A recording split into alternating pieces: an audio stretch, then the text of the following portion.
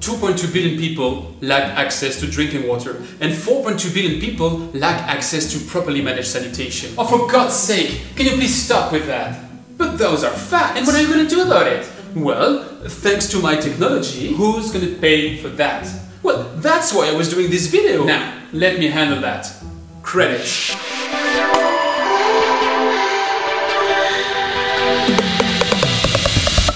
Let's deconstruct the argumentation we heard in this introduction. These billions of people lacking access to drinking water and sanitation are real and daunting figures, grouped and summarized in the United Nations Sustainable Development Goal number 6, ensure availability and sustainable management of water and sanitation for all. In total, the United Nations have defined 17 goals, subdivided into 169 targets that shall be achieved by 2030 to make this world a better place. Now, when I frame it this way, what are you thinking? Well, it's probably a charity. At best, you're looking for a donation link. I honestly tell you this because it was my own impression the first time I heard of it.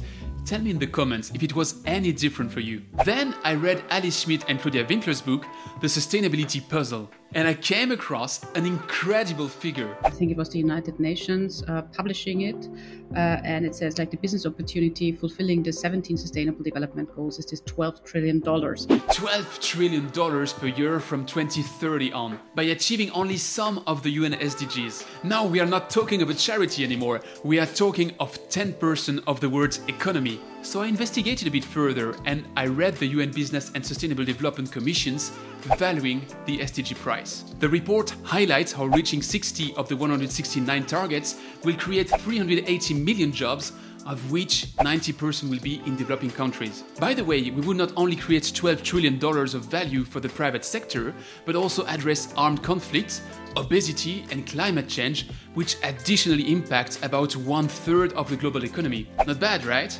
Let's zoom in on 2 of these 60 opportunities to better understand what it is all about. I could have picked affordable housing or car sharing, but there's a tiny little problem. I don't know anything about that. So let's take water examples. First opportunity, fixing municipal water leakages. Most of the water lines in the world leak. Some more, other less, and I'm only saying most and not all because countries like Singapore exist. Germany has a leakage rate of about 5%, the UK 25%, Taiwan and the US about 30%, and cities like New Delhi close to 50%. Thus, the McKinsey Global Institute estimates that between 100 and 120 billion cubic meters of water could be saved annually by 2030 by reducing leaks in the main water lines. At an estimated average of $0.9 per cubic meter, that's a yearly saving and hence an added value of $100 to $110 billion for the world economy. And this regardless of the positive impact it has on water scarcity. Let's take a second example, water and sanitation infrastructure.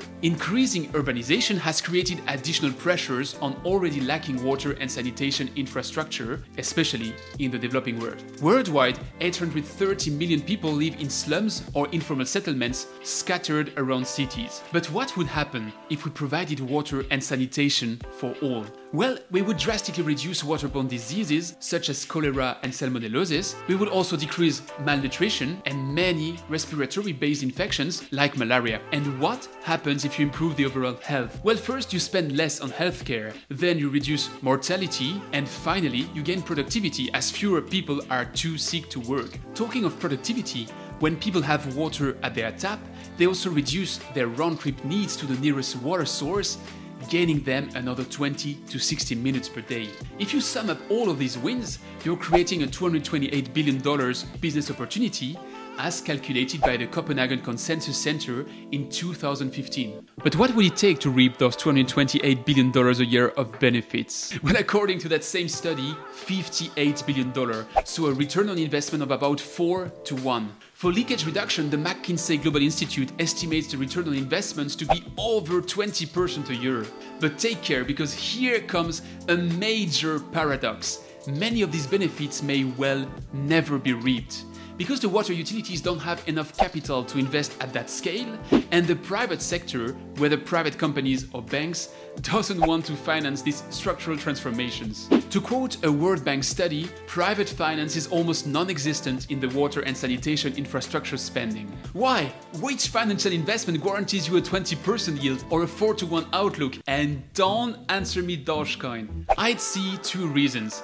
First, there's something that disrupts a bit the theoretical models we've just unveiled, and it's the negative externalities. If we take only food, fossil fuels, and even more relevant to our examples, water, the world spends about $1 trillion a year to subsidize those basic resources. That means that for the better and the worst, there is a price distortion on these fundamental bricks of most of our economy. Take agriculture, which uses about 70% of the world's water. From a raw business perspective, it provides a pretty low return on investment of about 5%. This means that the incentive to invest in modernizing agriculture is quite low. And it's a pity, because if the world was to generalize sprinklers and drip irrigation, studies show that we could increase crop yields by 15% and reduce water consumption by 20 to 60%. That single action would already fill 15% of the world's gap in available water by 2030. But to finance the investment in sprinklers and drip irrigation systems, you have to look at the overall picture, not just a raw business perspective. When you do so, you now also factor in water subsidies, sinking the return on investment from 5% to minus 10%. Said differently, as agricultural uses don't pay water at its real price, but at a subsidized one, it would be a pure cost to them to become more efficient. So the incentive is negative, which is what we call a negative externality. That same effect comes into play in our opportunities around leakage reduction or water and sanitation infrastructure development. Whenever subsidies disconnect water from its real societal price, it disrupts the sustainable equation. I don't want to bore everyone out here, so if you'd like me to explore further the question of the right price of water, please come tell me in the comments. The second reason the private sector is reluctant to invest in water in particular and sustainable development in general is partly a consequence of the latter. A 2017 World Bank and UNICEF study showed that only 15% of utilities match their operational expenditures or generate a cash excess, which also means that 85% only reach break-even. When they do, thanks to subsidies. This stains the full water sector as a spending sector. Private operators will expect long-term return on investment at the very best, but at the cost of high perceived risk. The thing is that private funds have restricted their exposure to such investments since the 2008 financial crisis, and in a world market full of short-term, high-return opportunities in which private banks can invest, the water sector is at best an afterthought. That builds for a devil's circle, where the water and sanitation sector needs to invest $114 billion a year, but does not get access to money, as its results today are impacted by a range of negative externalities. So, is everything lost? Shall we simply strike through the Sustainable Development Goal number 6? Sounds good. Doesn't work. Well, of course no. How do we solve this? How do we find the needed money today to reap the benefits tomorrow? Well, there's a range of solutions. For instance, in a research paper published on water alternatives,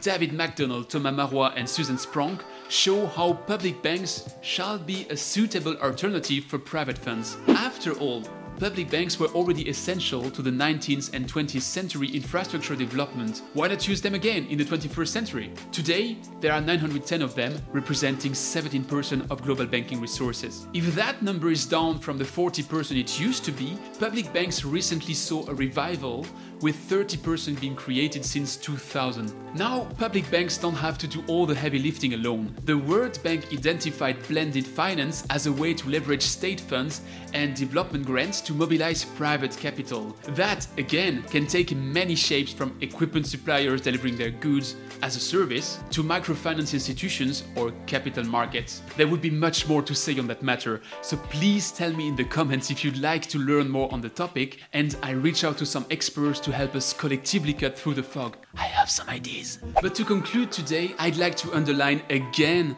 that we have to walk the talk and go beyond the statistics that can be found in the UN SDG 6 official infographic. Yes, billions of people are at stake when it comes to water and sanitation access worldwide. Yes, water scarcity is a major challenge for the water industry and humanity. But there's as well an incredible sustainable growth opportunity worldwide if we make the right moves today. Suppose we, water professionals, don't build the business case and the narrative around our solutions. How can we take the finance people, the political decision makers, and the general population with us? It's our duty, and it's a fascinating one. If you'd like to dig a bit further into this matter, don't miss our next Time for Wastewater talk show with my partner in crime, Björn Otto. And please remind him that I'm right and he's wrong. See you soon.